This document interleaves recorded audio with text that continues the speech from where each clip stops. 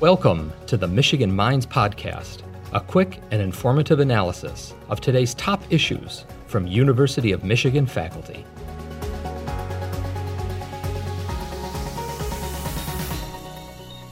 Thank you so much for joining Michigan Minds. Really excited to talk with you today and learn from you.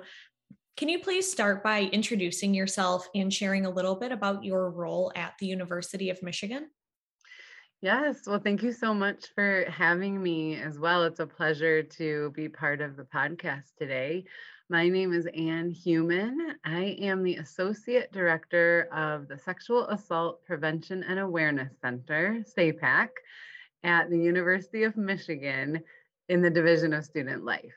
So in that role, I provide direct oversight and supervision for all of the unit's prevention education efforts. So all of those efforts that are designed to change our culture, essentially, as it relates to sexual assault. And I also provide support for our survivor support and advocacy services at SAPAC. And then I manage our internal day-to-day operations. So I always say there are no 2 days that are exactly alike. So it's my job to make sure that our services are running smoothly across all of our programs. So many important tasks. And I really want to learn more and help our listeners learn more about this unit. So can you explain what SAPAC is and share some of the goals and values? Yes, of course. So SAPAC, as I mentioned, is the Sexual Assault Prevention and Awareness Center.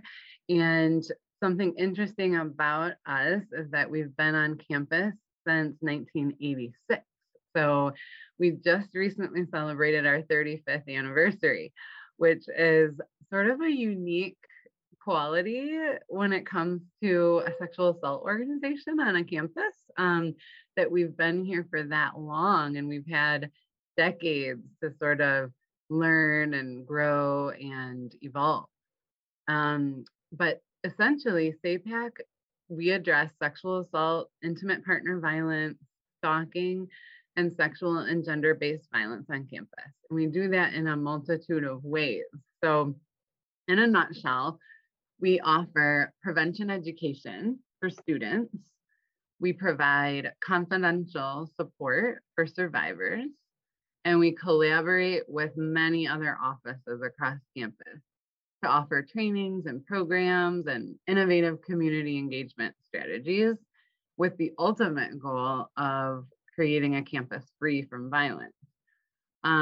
Now, we recognize that this issue that we're talking about is a very complex social justice, public health, human rights issue, and it requires a really comprehensive long-term plan and vision. So it's not something that changes easily, right? We're talking about culture change, and that takes time and it takes intention and it takes commitment. And so one of the models that we use to guide our work is the public health model for prevention.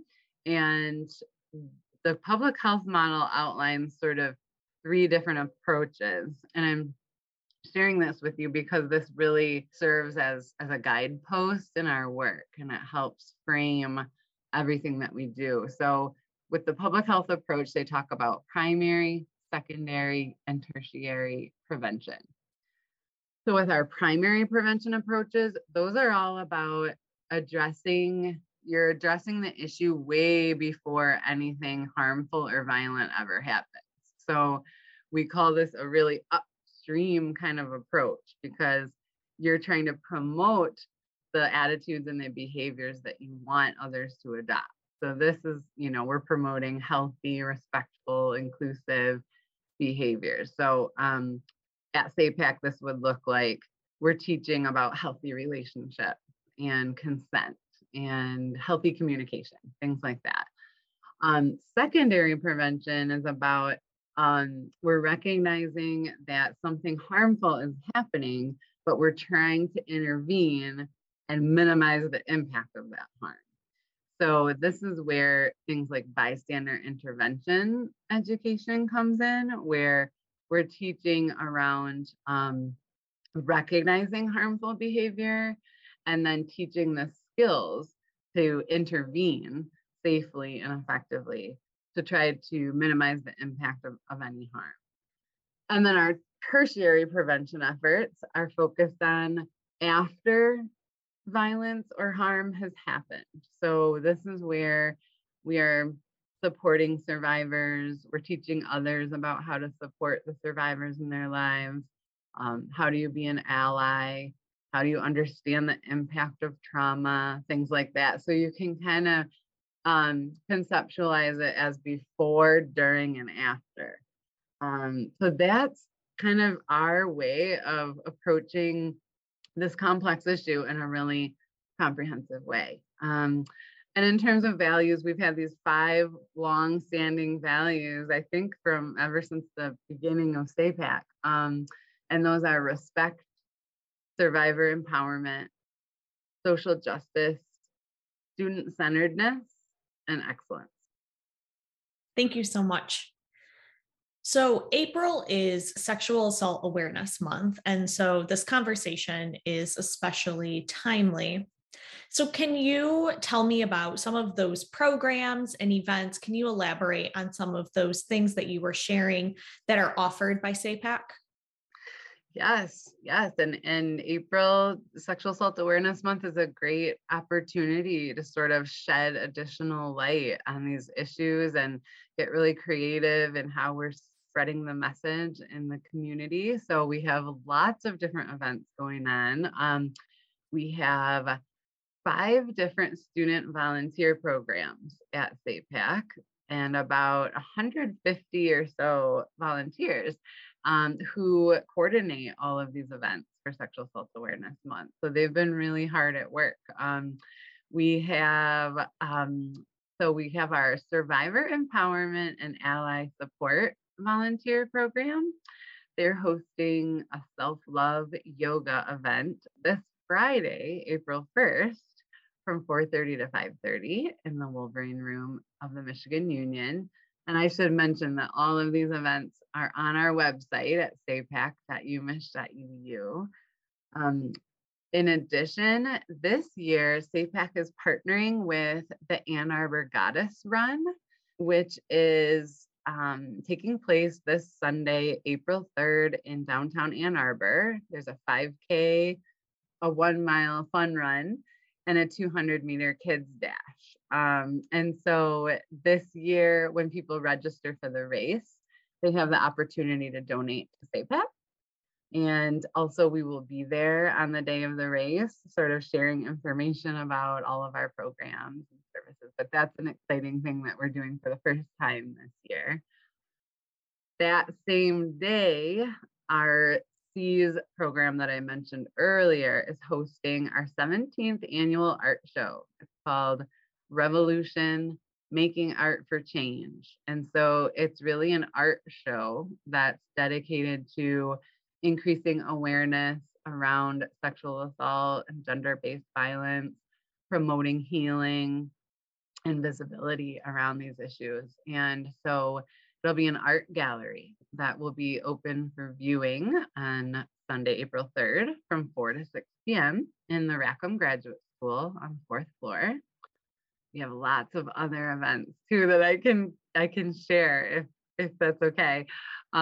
We have our bystander intervention and community engagement volunteer program, also known as BICE, who is hosting a panel discussion specifically about sexual harassment in the workplace and what you can do as a bystander if you're witnessing something like that, and what your options are for intervening or providing support for somebody who's experiencing something like that. So they'll have a panel discussion on Friday, April 8th, 4 to 5:30 p.m. That'll be a Zoom event. And then this is one of our really long-standing events. We have a Survivor Speak Out event on Sunday, April 10th, 6 to 8 p.m. in the Pendleton Room of the Union.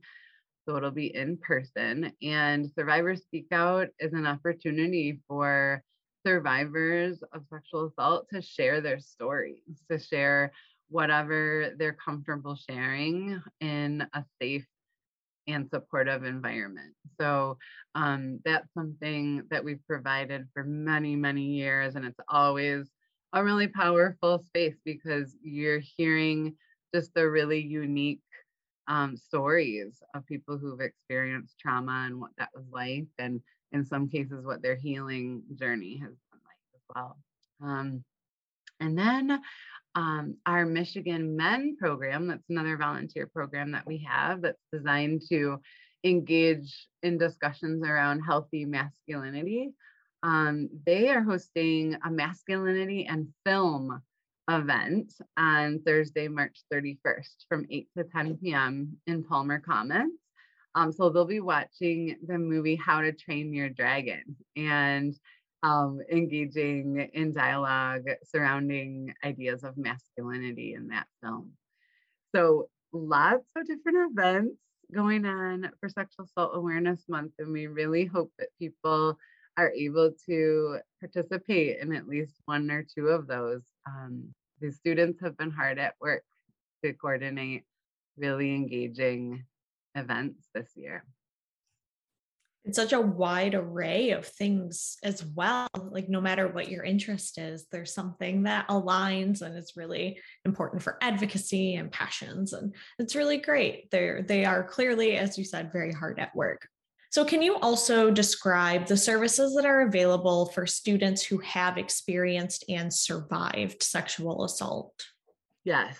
So one of the things that I think is most important to share is that at SAPAC, we're coming from a place of really recognizing and honoring that support and healing looks different for everybody, right? So our goal is to always provide multiple options and pathways that people can take when they reach out for support.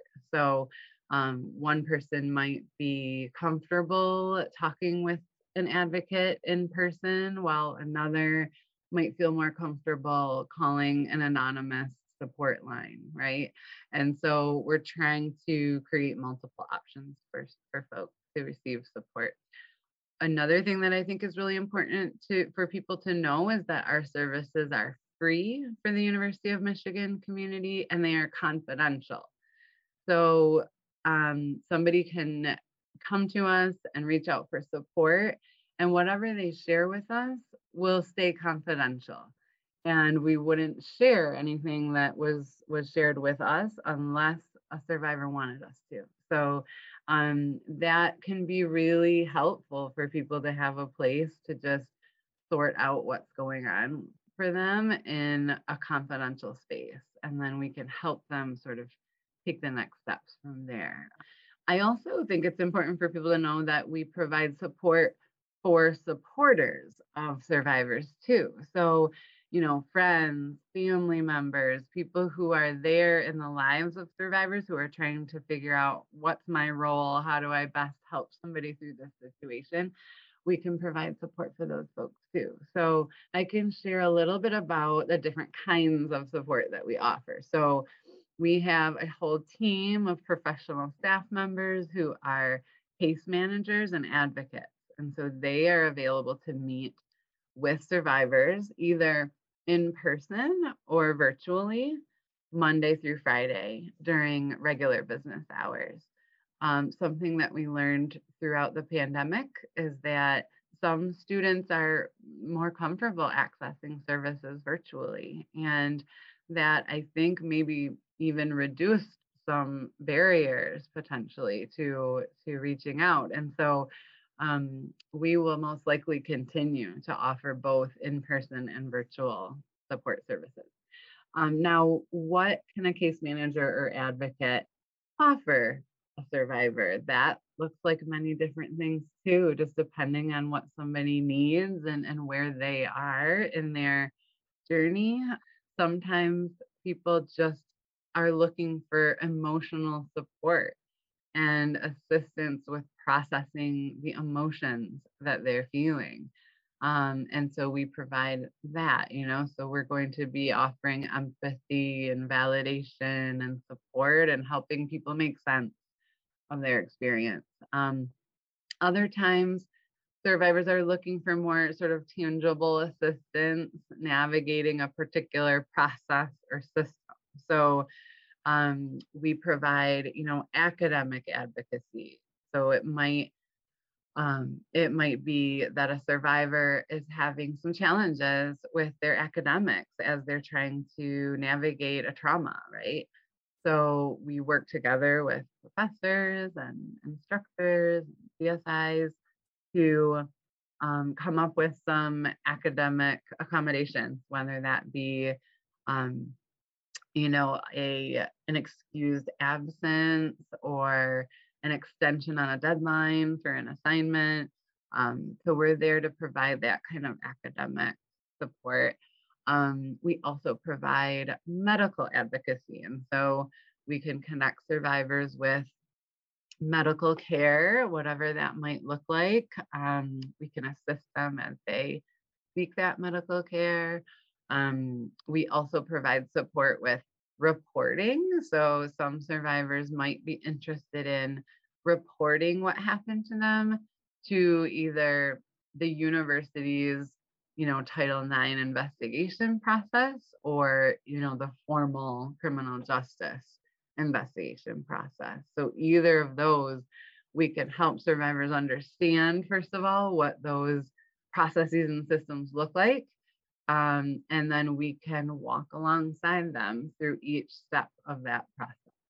We also do a lot of housing advocacy. So maybe somebody might feel unsafe in their current living situation and need to get out of a lease or find a safe place to live. So we can help with things like that too.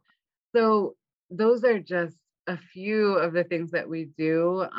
If we are not the right place for somebody, we will do everything we can to actively connect them with a place that can, provide them with what they need. And so I always say we're just here to meet a survivor wherever they are and kind of walk alongside them with whatever next steps make sense for them.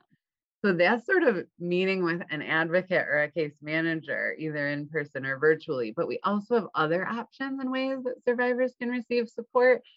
We have peer-led support groups. So we have student staff here at SAPAC who run weekly support groups. And so that is another type of a healing space, right? And so that's a type of space where you can sort of decompress, process some of your emotions, do some like arts and crafts type activities, self-care activities, and find community with other students, right?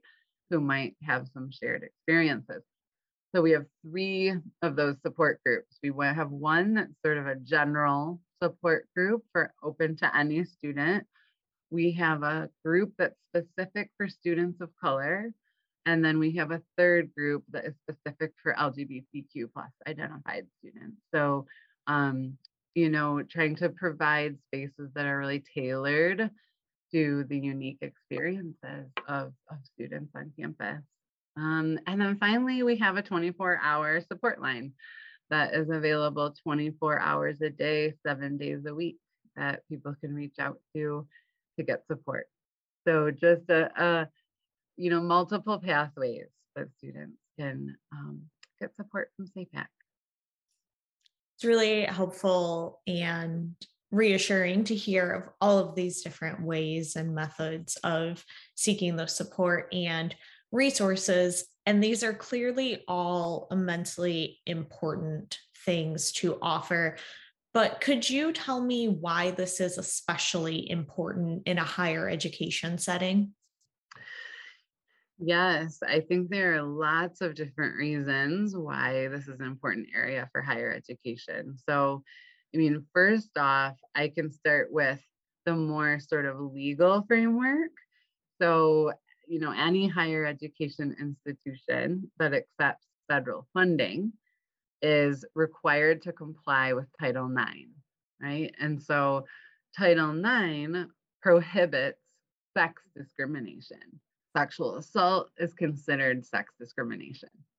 In a nutshell, Title IX requires things like prompt, thorough, and impartial investigation.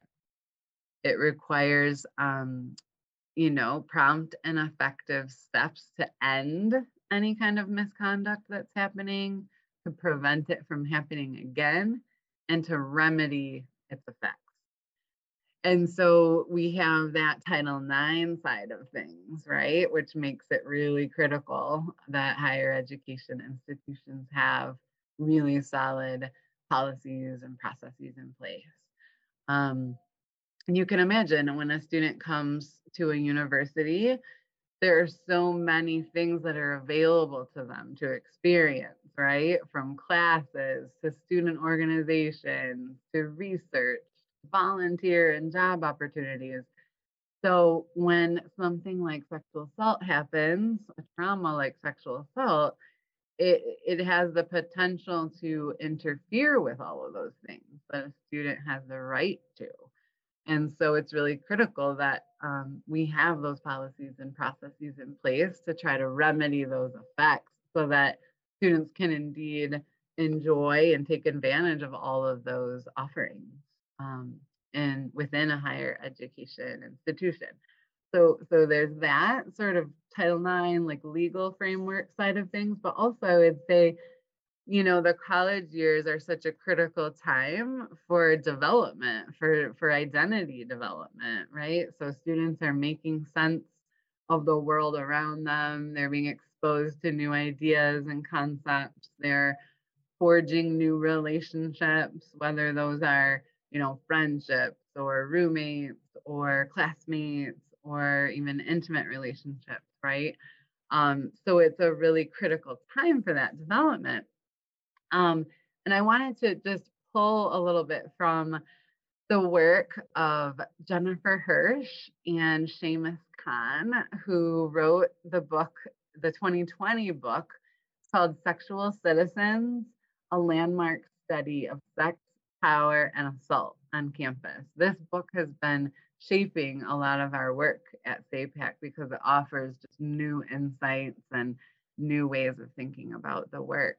So within this book, over the course of 5 years, the authors interviewed more than 150 undergraduate students at Columbia and Barnard College about their sex lives. And the research explored what students wanted out of sex and how did these harmful encounters unfold. And there were some really powerful concepts that emerged from those interviews. So this idea of sexual citizenship emerged, which essentially means, an acknowledgement of one's own right to sexual self-determination, and then recognizing that right in others as well. Another concept that emerged was this idea of, they called it sexual projects, but basically, what are the reasons why someone might seek a particular sexual experience or interaction? There are possibly lots of different reasons. So it's important to kind of know that about oneself. And, the third concept that emerged was called sexual geographies, which encompasses the spatial context through which people move and the peer networks that can regulate access to those spaces. So this book really provided some new insights, some new language, some new frameworks for understanding some of the forces that shape young people's sexual relationships, specifically within the college context. So all of these things make it sort of an important, critical thing to understand and address within a higher education environment. And looking at the University of Michigan and SAPAC, what can members of the campus community expect when they contact SAPAC? Yeah, I think first of all, there are multiple ways to reach out to SAPAC. So people can email us, they can call us, they can walk into our office on the fourth floor of the Michigan Union. And I would say, people reach out to us for all kinds of reasons. And the one thing I would want people to know is that there's no there's no dumb question. There's no, we want people to reach out to us. And no matter what, we're going to meet you where you are and help you figure out the next step. So um, sometimes people are reaching out because they are interested in receiving confidential support due to a traumatic experience they had. Sometimes people reach out because they're interested in exploring like a workshop or a training opportunity with their group. Sometimes people reach out because they're just looking for help navigating sort of a complicated situation and they're not sure what to do about that. So, regardless of what people are reaching out to SAPAC for, um, I would say you can expect kindness, professionalism, prompt communication, confidentiality, support, and sensitivity to your situation. So um, you we would connect anybody with the most appropriate staff person in our office who could help them take the next steps. So um, I would say our goal, again, is to just always meet people where they are, provide information and options, and then unconditionally support whatever option somebody chooses, and then walk alongside them in that journey. You've shared so much information and so many resources. If everyone listening remembers one thing from this conversation, and I know this is a really difficult question, but I really like to hear from our experts on the big takeaway. So, if everyone listening remembers one thing from this conversation, what would you want that to be? This is such a good question and so challenging to narrow it down to one thing. So I managed to narrow it down to two.